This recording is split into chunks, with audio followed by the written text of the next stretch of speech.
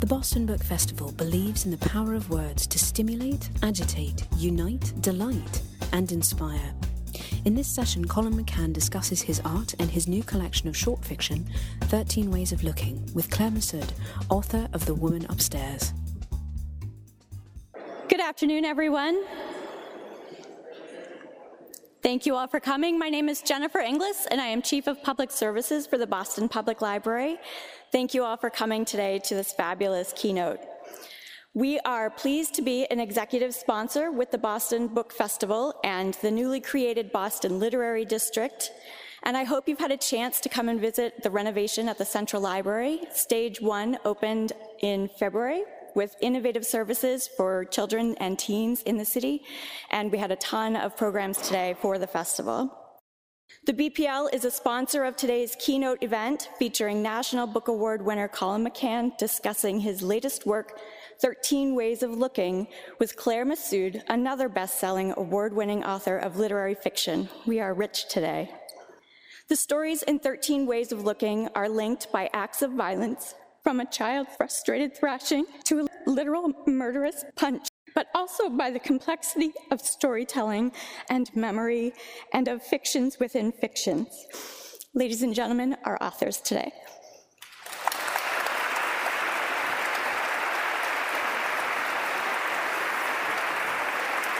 Thank you. Good afternoon and welcome. I am not going to list the countless accomplishments of my dear friend and until recently colleague at Hunter College in the MFA program. I mean, I left, he didn't. Colum McCann, but it is very, very wonderful to have him here today. I said this to him before I was blinded by the light. I said this so that he would know that I wasn't just saying this for the audience. It rarely happens that that you think a writer can't better him or herself. That, for starters, rarely happens. And then to find that he does, with each work of fiction, with each work of art, surpass himself, is even more rare. And I feel as though the introduction was testament to the power of Colum's fiction. And if you haven't yet had the privilege of reading 13 Ways of Looking, it is a book that is actually many books, several books, a number of books anyway. Each story has the power of a book, and it is a book that will stay with you. I'm into this idea that we have not just literally lived lives, but literarily lived lives that are as powerful to us as the experiences we have, and that we actually experience physically. And this is a book that reinforces that faith. So it's a great privilege to have Colum here, and I think he's going to read for us a little first. Thank you so much. Welcome, Colum McCann. I'm going to go over here. Thank you.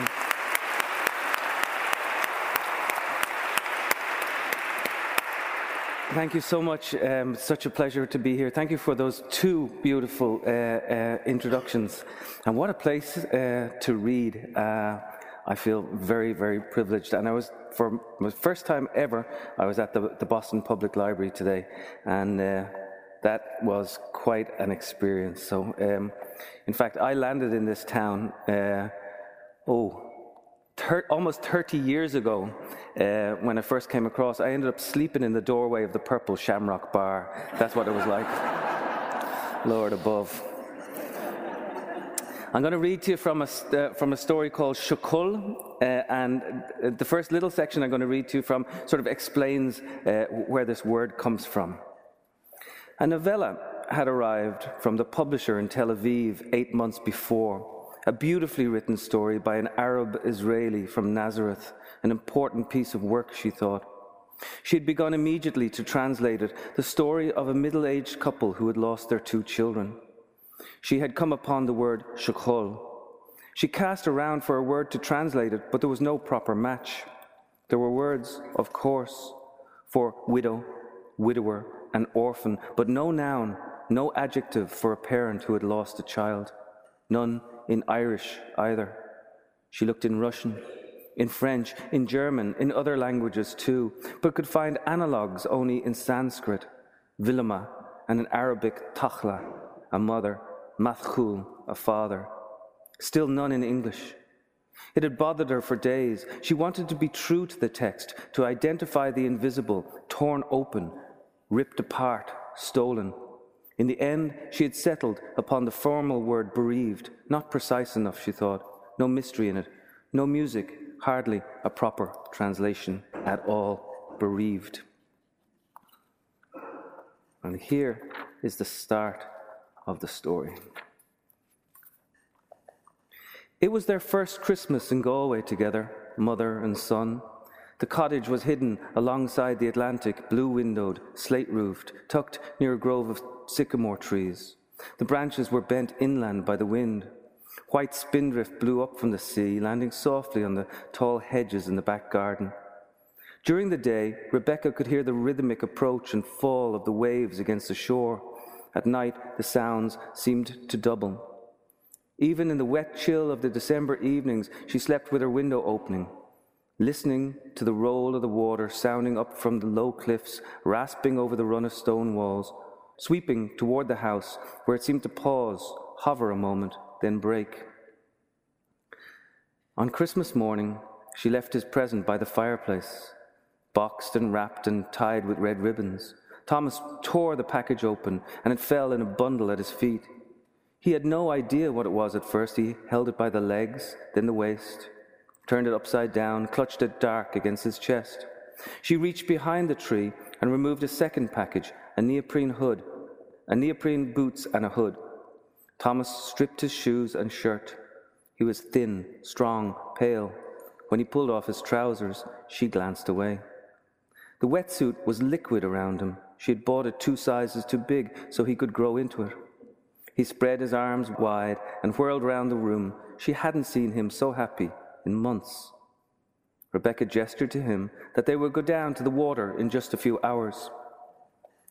13 years old, and there was already a whole history written in him. She had adopted him from Vladivostok at the age of 6. On her visit to the orphanage, she had seen him crouched beneath a swing set. His hair was blonde, his eyes a pellucid blue, sores on his neck, long, thin scars on his lower back. He had been born deaf, but when she called out his name, he had turned quickly toward her, a sign. She was sure of it. Shards of his story would always be a mystery to her. The early years, an ancestry she knew nothing about, a rumor that he'd been born near a rubbish dump, the possible inheritances, mercury, radiation sickness, beatings. She was aware of what she was getting herself into, but she'd been with Alan then. They'd stayed in a shabby hotel overlooking the Bay of Amur. Days of bribe and panic. Anxious phone calls late in the night, long hours in the waiting room, a diagnosis of fetal alcohol syndrome gave them pause. Still, they left after 6 weeks, swinging Thomas between them. On the Aeroflot flight, the boy kept his head on her shoulder. At customs in Dublin, her fingers trembled over the paperwork. The stamp came down when Alan signed. She grabbed Thomas's hand and ran him, laughing, through arrivals. It was her 41st birthday. The days were good then. A 3-bedroom house and step aside, a series of counselors, therapists, speech experts, and even her parents to help them out. Now, 7 years on, she was divorced, living out west. Her parents were gone, and her task had doubled. Her savings were stretched. The bills slipped one after the other through the letterbox. There were rumours that the special school in Galway might close. Still, she wasn't given to bitterness or loud complaint. She made a living translating from Hebrew to English. Wedding vows, business contracts, cultural pamphlets. There was a literary novel or two from a left-wing publisher in Tel Aviv. The pay was derisory, but she liked stepping into that otherness, and the books were a stay against indifference. 48 years old, and there was a beauty about her.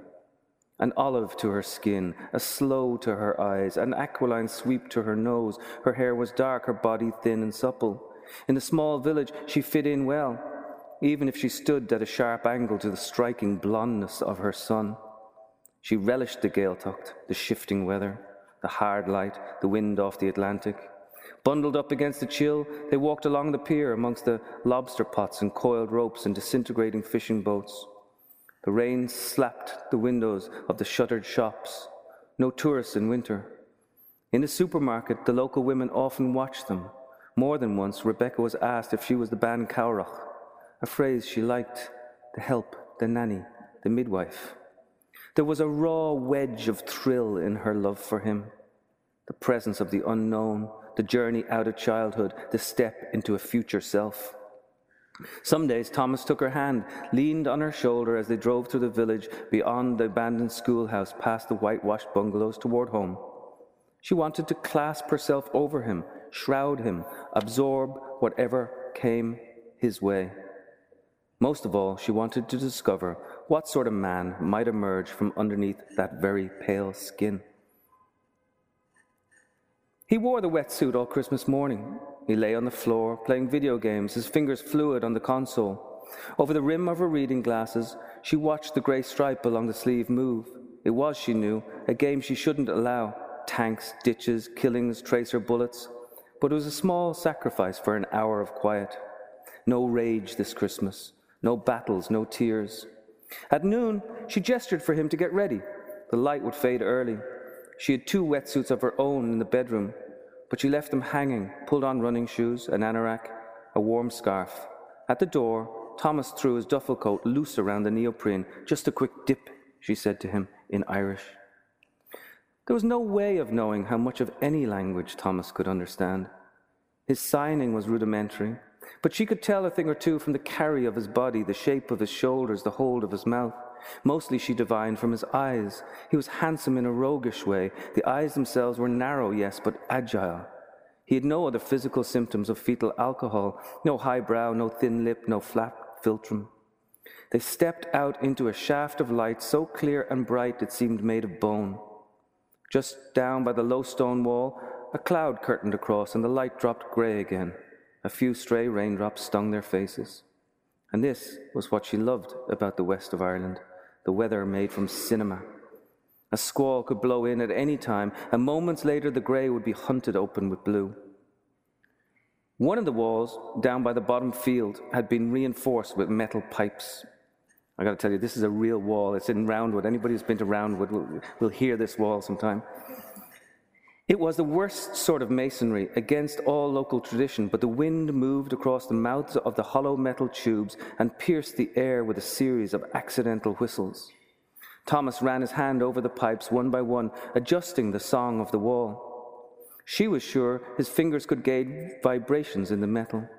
Small moments like these, they crept up and sliced her open.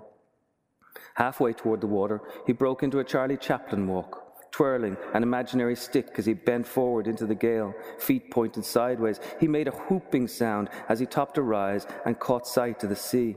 She called for him to wait. It was habit, even if his back was turned. He remained at the edge of the cliff, walking in place, almost a perfect imitation. Where had he seen Chaplin? Some video game, maybe? Some television show? There were times she thought that despite the doctors, he still might someday crack open the impossible longings that she held for him. At the precipice, above the granite sea stack, they paused. The waves hurried to shore, long scribbles of white.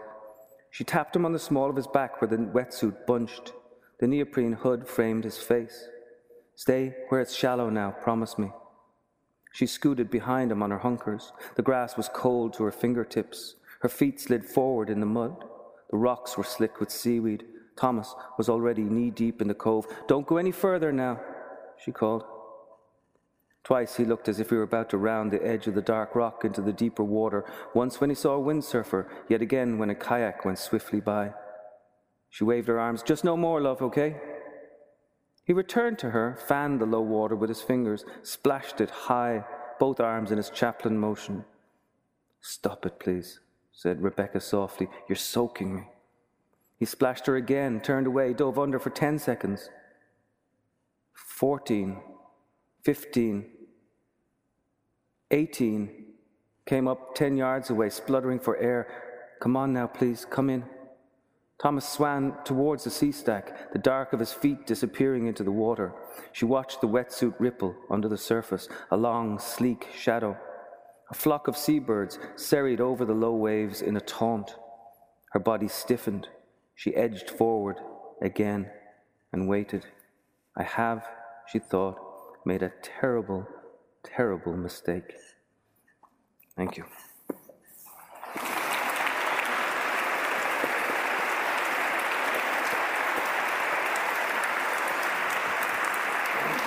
Thanks, Colum. Thank you. He left you hanging.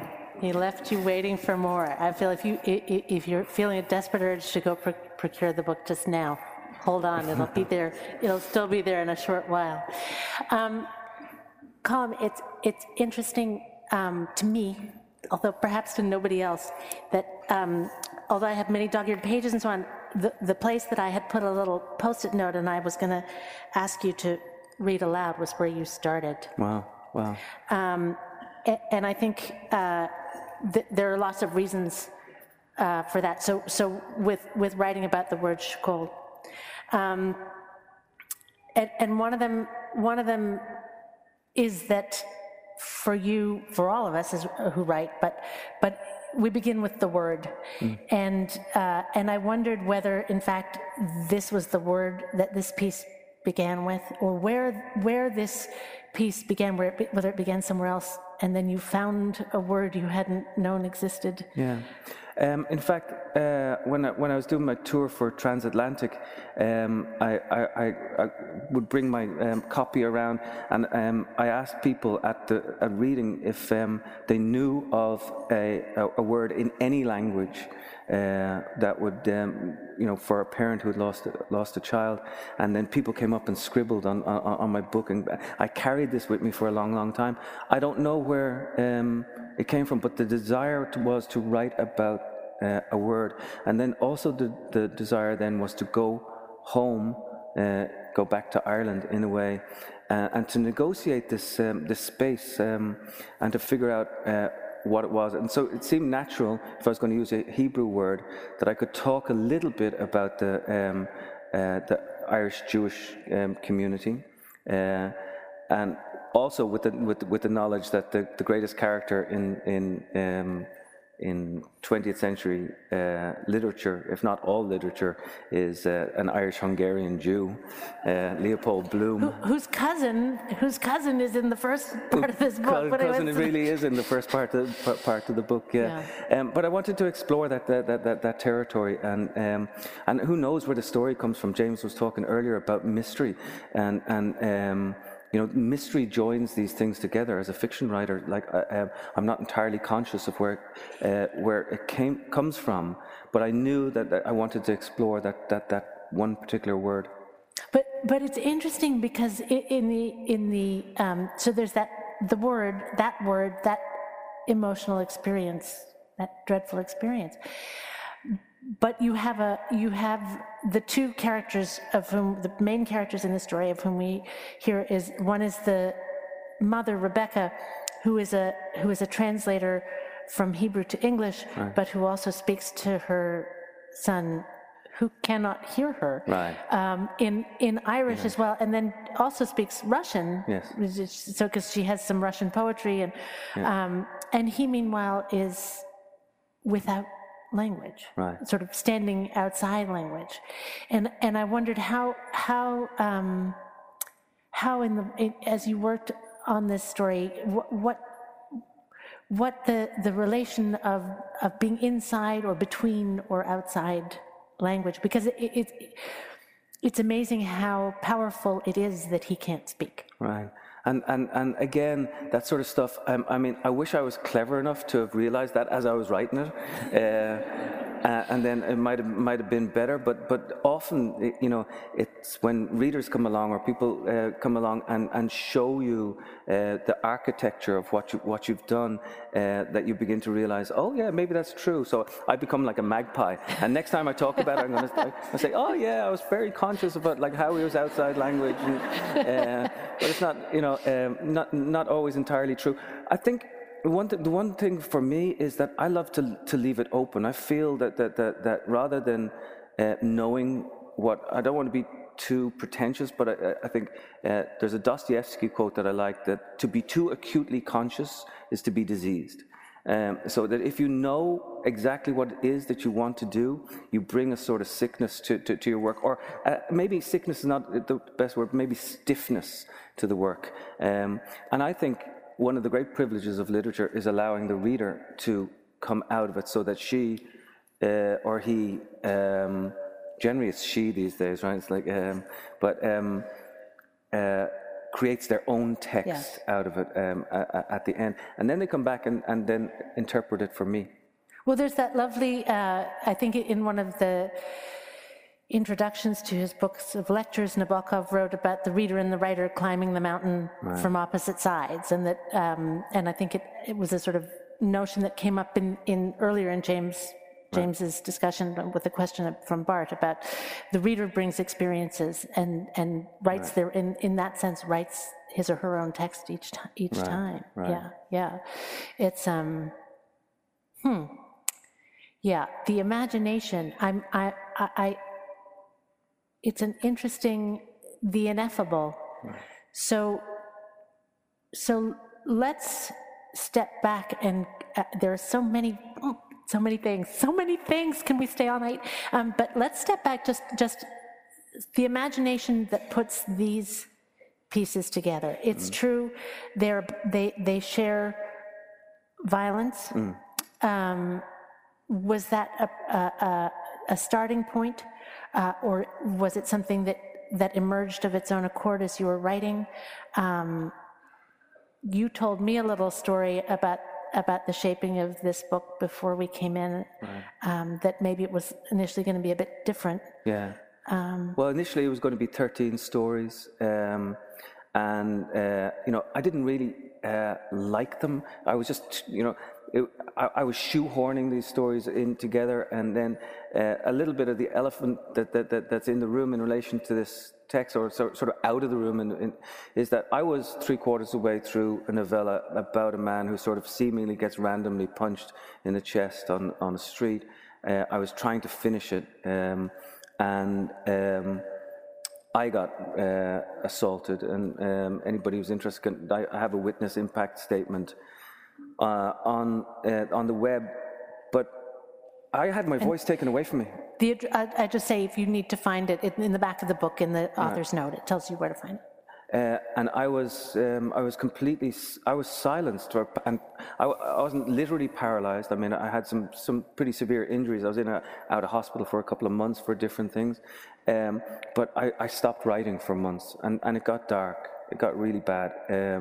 And the only way that I was able to sort of climb out of it was to actually write this victim impact statement. So this thing sort of released me. And then I began to look at these particular 4 stories, and each of these 4 stories were sort of had this moment of violence and people trying to come to terms with the violence. And so that's why I chopped them down from 13 stories to 1 novella and 3 stories. And then I realized there's 1 novella and 3 stories is 13 ways. It's like, well, but there are also 13 in the title piece. There are 13 chapters, are there not? There are 13. Yes. Actually, in every single story, there are 13 sections. Yeah. I didn't count that far. So leaving it to chance, but not that much, right? Yeah. Yeah. So do you want to, when you say it took your voice away? I'm sure in for a short time it literally did. Right. But are you, and I don't want you to talk about stuff you don't, but do you feel able to talk about what that experience was and why you think it had that effect? I'm able to talk about it now. Yeah. I've reclaimed my territory. In fact, in a certain way, I feel that I was allowed to punch back with that victim impact statement. And I think it's incredibly important. I had a hard time. It's like, okay, do I talk about this or do I not? Do I leave it? And it was a matter of public record. Anybody could have gone in and found the statement. But do I bring attention to it now? And then I got literally hundreds of emails and dozens of letters from people all around the world who'd been subjected to violence and saying, thank you for standing up. Because what happened was there was a woman being beaten in the street. And I This is sort in of New got Haven, involved Connecticut. in New Haven, Connecticut, and it was afterwards, after I'd resolved the situation verbally, that the man came along and assaulted me hit me from behind, and sort of took me out. I woke up 2 hours later going into an MRI machine. But then these women in particular said, you know, we have to stand up. We have to have the ability to tell our story. And this is where sort of reality, it was influencing fiction, and then the fiction was influenced by reality, and then vice versa. So these 4 pieces were heavily influenced in the editing process by what had happened to me. And so they're about trying to achieve, like one of the stories is about trying to achieve forgiveness or acceptance, but I say in my victim impact statement about the guy... Treaty, yeah. I said, I forgive him, but I do not excuse him. And this is very important to me. Like, I wanted, in a certain way, for it to tar him, for him not to get away with this, but I didn't also want him to go to prison. So that, and that was part of the statement then too. So I had to juggle all these things, and yet the fiction gave me a great release. I mean, I don't really write all that much about my immediate life. I mean, I used to joke with Frank McCourt that I was really annoyed with him because he got all the misery in Ireland, you know, and like left nothing for the rest of us.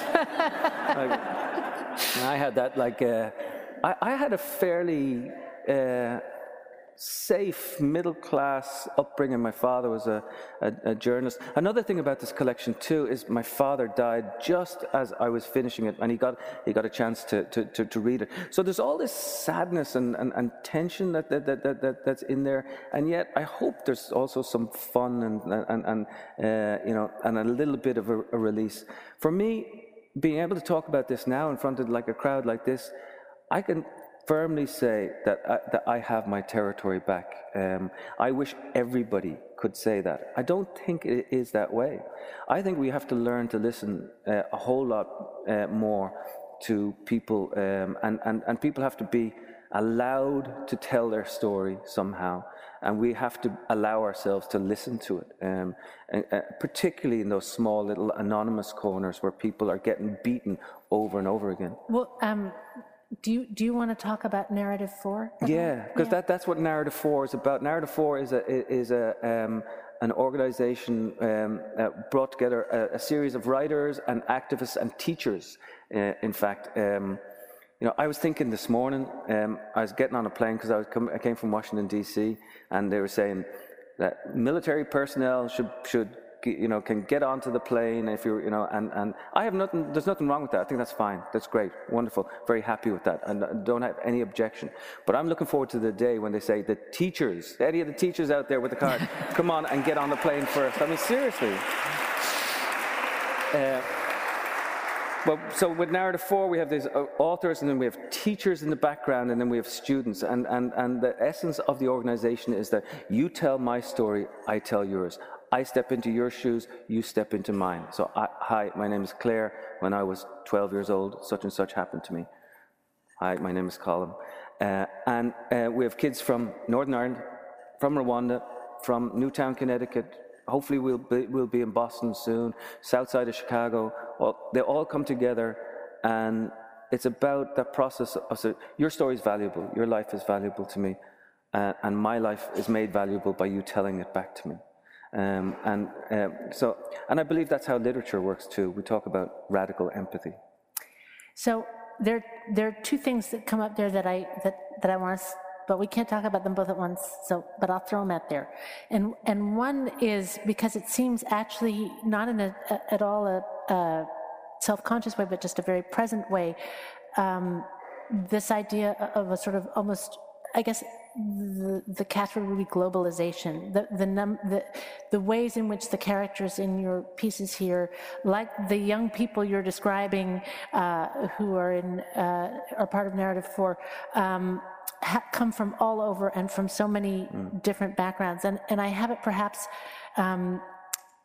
in my mind, anyway, I've just been reading Edna O'Brien. Has this new book, The Little Red Chairs. The Red Chairs, which in which almost like a chorus, characters come forward and tell their characters from traumatic places of suffering with extraordinary stories come forward and tell their stories, and so the ways in which the storytelling is necessary, but also I want to ask you about how as writers and as readers we can make sense.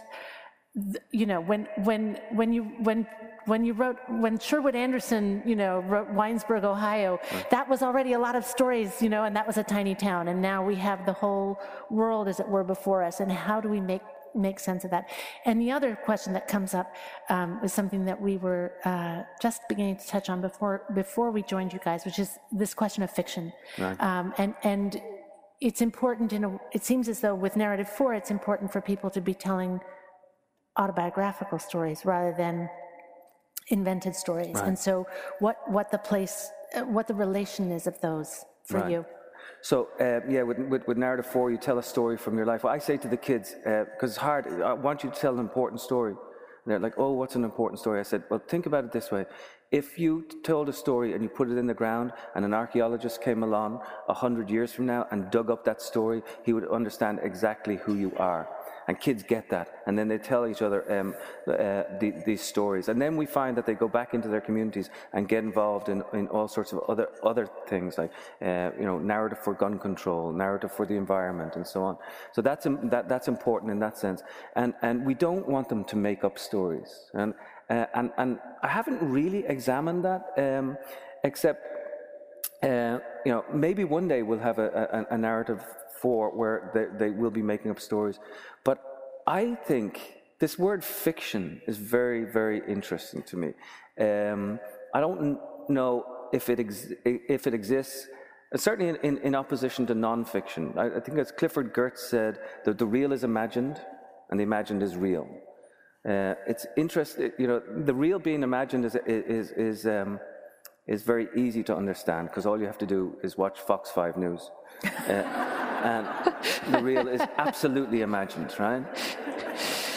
But the imagined then being real is different territory. Like so these stories that we create, are they real? James was talking about life and lifeness, which was a wonderful talk, and I was reminded of Joyce saying that the function of literature is to recreate life out of life. And I believe that these characters that you create, that Michael Ondaatje creates, that all of these writers at this festival here create, they're actually living, breathing things. By virtue of the fact that they have been imagined, they have somehow then become real. And there's a tension then between fiction and non-fiction. And we share them. If I say to you Raskolnikov, right, we can have a conversation about somebody we both know who never actually existed, but who right, does exist. And there was years ago when I was teaching undergraduates, and I was having them read The Lady with the Little Dog, and I said, okay, let's start with the beginning. Does anybody know anything about Chekhov's? Silence. Is he alive or dead? Silence. And when I came home and told that story, James said, well, maybe they understood you to mean it in a different way. That's nice.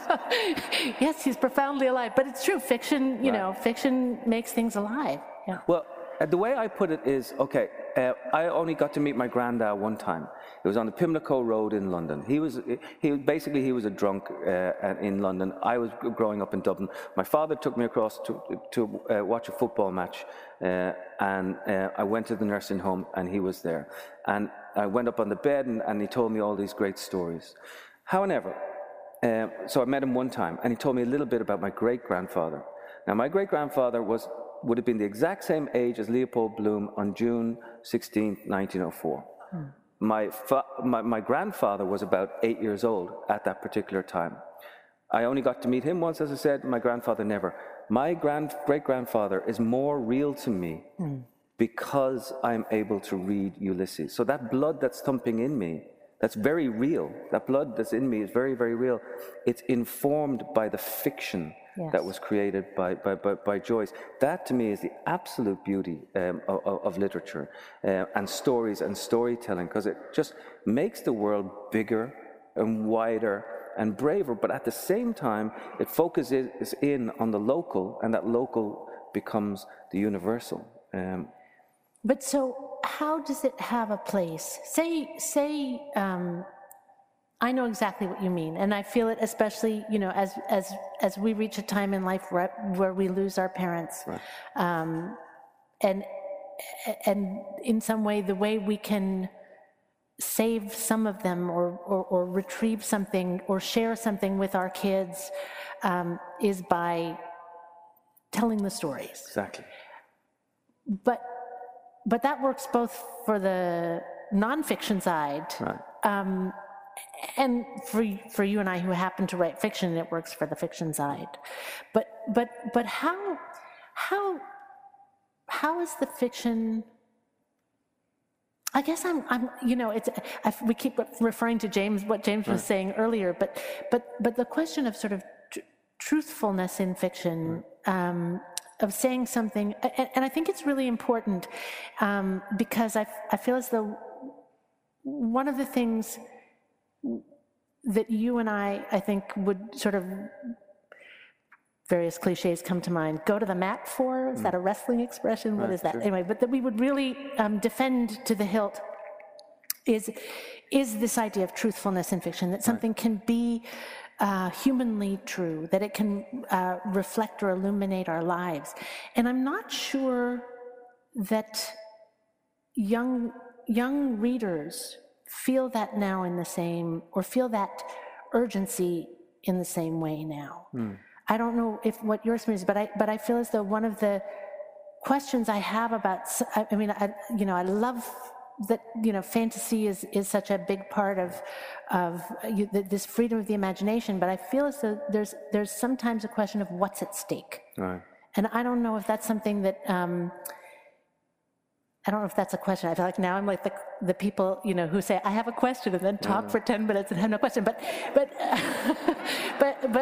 I guess what I would ask is, if you were called upon to say, give a defense of fiction, what would it be? I would, first of all, I collapse this fiction and non-fiction into the one-word story and storytelling, and just allow it to exist in that way. But my defense of fiction is that it is possibly more truthful than non-fiction as we traditionally see it, because of that idea of consciousness that we were talking about earlier. When you're so aware with non-fiction of what you want to do, whereas with fiction, if you embrace mystery, there's something deeper that's going on there. I tell my students at Hunter College that the best writing advice is you should write what you know, right? Everyone says that, and they're absolutely right.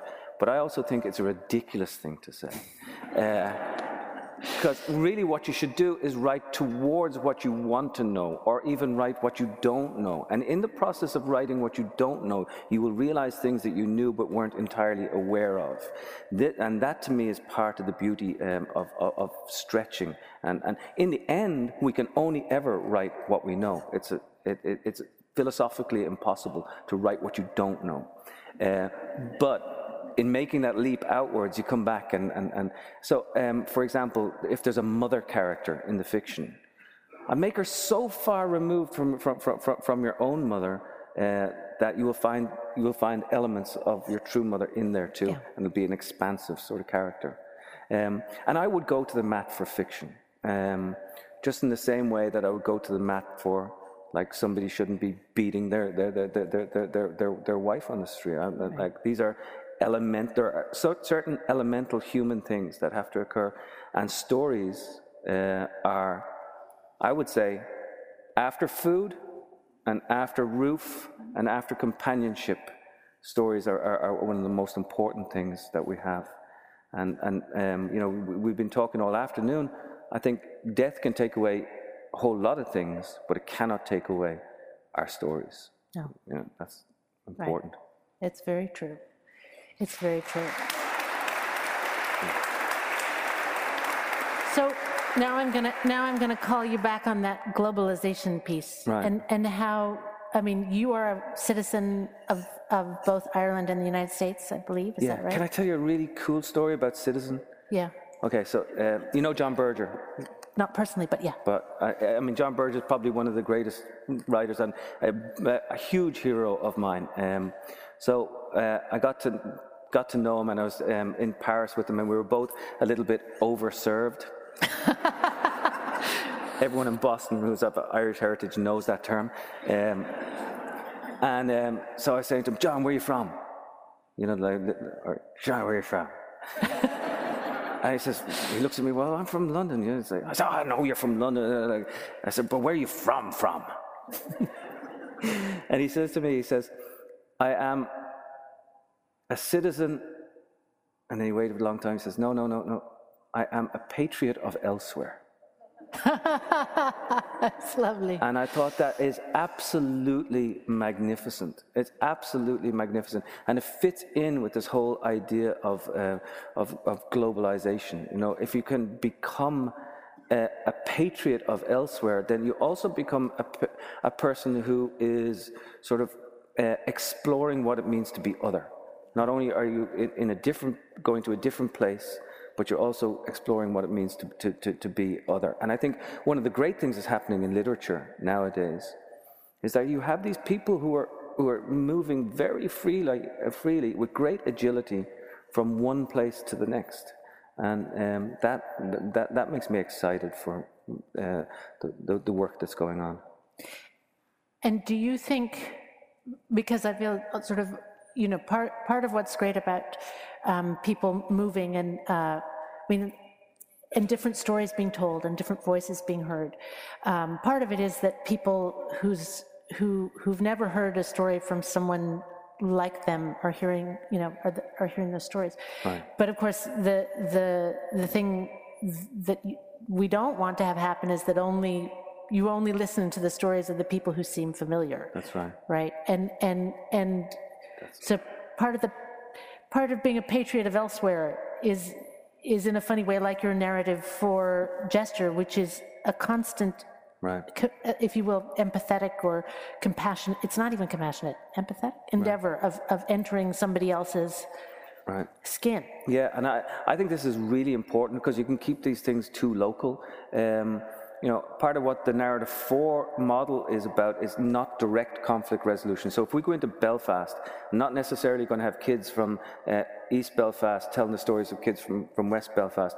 I'd much rather have a kid from East Belfast swap stories or exchange stories with a kid from the south side of Chicago, and a kid from West Belfast exchange stories with a kid from Rwanda. And then they go back in. After they've done that, then they go back in and recognize that they can understand one another. So by going out, you actually enable yourself to come back in a more powerful, more profound way. And it also happens to be a lot of fun to get people together. So you get like a young Muslim girl standing up and saying, you know, hi, let's say she comes from Pakistan, and then she stands up and says, hi, my name is Sandra, you know, and then she tells a story about being a suburban girl in Connecticut or something like that. It's really kind of fantastic. It's a form of acting as well. Cool. I think I'm hogging you, and I think it's time. There's a mic here, so if anyone has a question, this is the time when you may come and ask Colum your question. Don't be shy. We're blinded by the light. We cannot see you. We are blinded by the light. Yeah, we're blinded by the light. And we've got these great water bottles. It look like flasks of vodka and gin, you know, but it's actually water. What the heck is it like to write a 2-page sentence? What is it like to write a 2-page sentence? It's like pissing your editor off, like royally. Actually, I have one book called Dancer, which is like a 40-page sentence, which is basically what I was trying to do in that book was to stimulate or simulate a cocaine high, and so this character Victor goes through New York for I think it's about 40 pages anyway. I think it's like music. I suppose, isn't it? Right? One, as a writer, one wants to write music. So if you can imagine, like, Van Morrison, you want to be like Van Morrison, you know, and hold a note for a long, long time, or write Madame George or something like that. And so sometimes you write short sentences, and then you release yourself with a long sentence. Thank you. Hi. You came to Connecticut College about this time last year, actually, to teach my creative writing class. And Hi.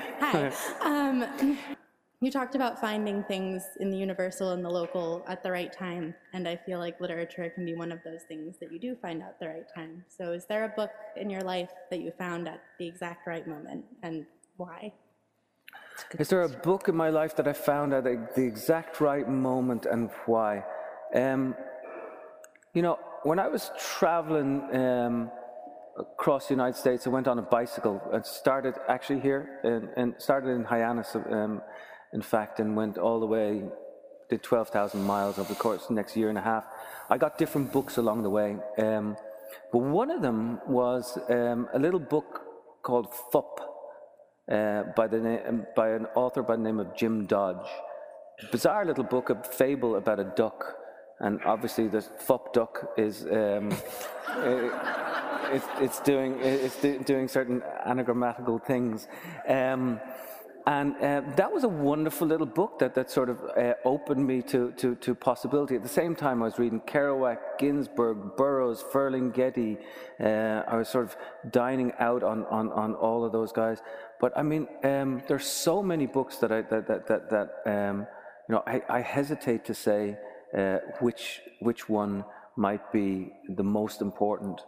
Early on, I think people like Dylan, it was poets for me, Dylan Thomas, Gerard Manley Hopkins, around about the age of 10, 11, 12, when I started hearing that sort of stuff, that was enormously important for me. But if I had to have one book with me, and I'd love to know what book you'd choose to, I would take Ulysses with me to a desert island, just because I think it is a compendium of human experience, and you could read it over and over and over again. And also have a little bit of fun with Molly at the end of it all. What's yours? What's mine? Oh, well, I don't know. I mean, as you're saying, I don't know. I absolutely see Ulysses. I might have. Then I think, oh, that's so poncy. But I might have Proust. I might. Yeah. All right. I might. Cool. I love the sentences. Yeah. You know, I do. I got to tell you a funny story. A friend of mine passed away 2 years ago. His name is Brendan Burke. He's a photographer, and I'd been at him to read Ulysses over and over and over again. And he died very young, at the age of 50. But 2 weeks before he died, his partner told me that he bought Ulysses. Now, I think he bought it because it had gone out of copyright, and he got a cheap version in the Dublin bookshops. No, he was a very generous man. Anyway, I'm there in Fairview, in the city centre of Dublin, and I have a chance to be with Brendan. He's in a wicker coffin. It was open coffin, as many Irish people do. And I had an hour before anybody else came in. And Liz, his partner, had put Ulysses on his chest so he could take it with him. And so I'm sitting there thinking, okay, I'm just going to read some to him. So I read all the dirtiest parts I could find. Put a smile on his face before he took to take with him to the afterlife. Absolutely, yeah. That's great. Hi there. So many of your novels and collections begin with either a river or a waterway, and I wanted to know if this was connected to another theme throughout your collections of memory and the way that the past emerges and reemerges. Well, see, now I'm going to steal that one. Yeah, so one of the things I've been thinking about all my life is how these rivers come in and how it's connected to memory and so on. Wasn't it Joyce who said, I love all things that flow? And of course, you know, he's completely haunted by, if you read Finnegan's Wake and all that whole section with rivers. I think we're all, gathered together by rivers. If you think of like, the United States, without the Mississippi flowing down to New Orleans, and all these metaphors that work with water.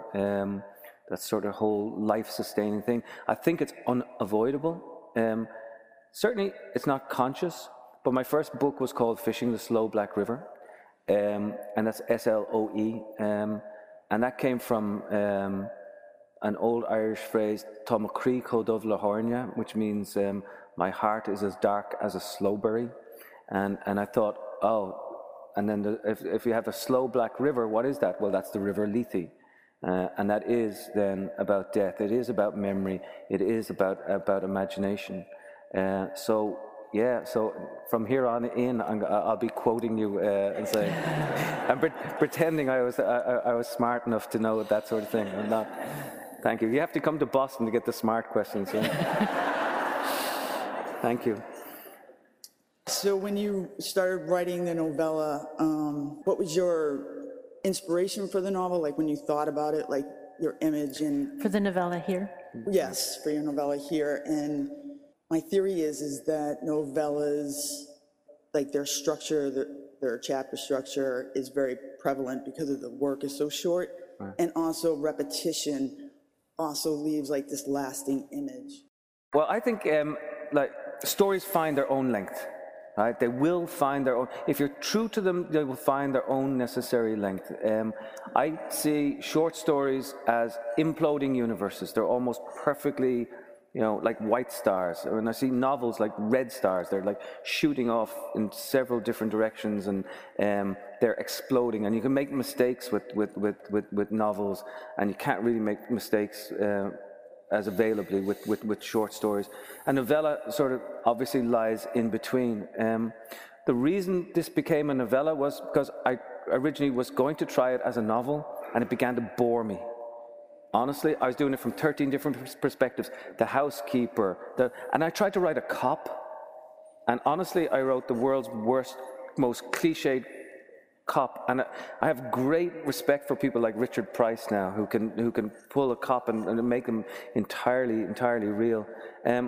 So I was writing away on this thing, and I knew it was going to be 13 sections, 13 different voices. I was like, oh, come on, it was just, and so, but I liked the voice of Mendelssohn, and I didn't want to lose him.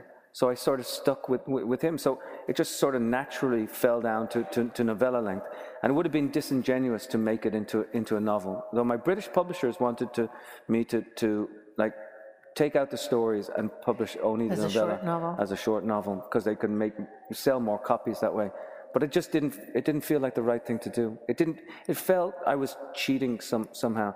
And these 4 stories in particular relate to the earlier incident that we talked about in New Haven. So I felt that these things were gathered together, and but no other reason than it just felt right to be that length. Thank you. It's a great pleasure to tell you how compassionate Let the Great World Spin was, and the characters are indelibly fixed in my memory. And apropos of what you just said, I know a lot of the characters died, but are there any characters that are still rumbling around in your mind, like the priest's brother, the adopted children? Because I think about them so much and wonder how they're navigating wherever. Yeah, thank you. This is an interesting thing. Do your characters, are they gone, or are they hanging around for you years later? I feel like I've liberated them to the world, actually. Right. Do yours live with you? Yeah, they don't really live. I don't ever want to revisit them, but if I go to... So one of the characters in Let the Great World Spin is a 38-year-old African-American hooker, Tilly. She lives in the South Bronx, and she dies in the novel. But when I go to the South Bronx, I somehow feel that I can turn the corner, and somehow she will be there. That's sort of weird, but I don't want to revisit her again.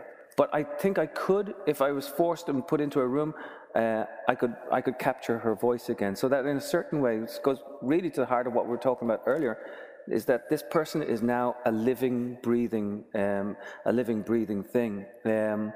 And then the other part of the answer to this question is that sometimes you get a film version of things.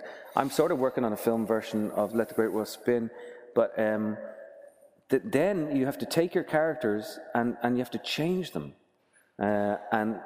You take a novel and you almost hold it in the air and let it smash to the ground, and you look at what are the biggest pieces, and then they become something different for you.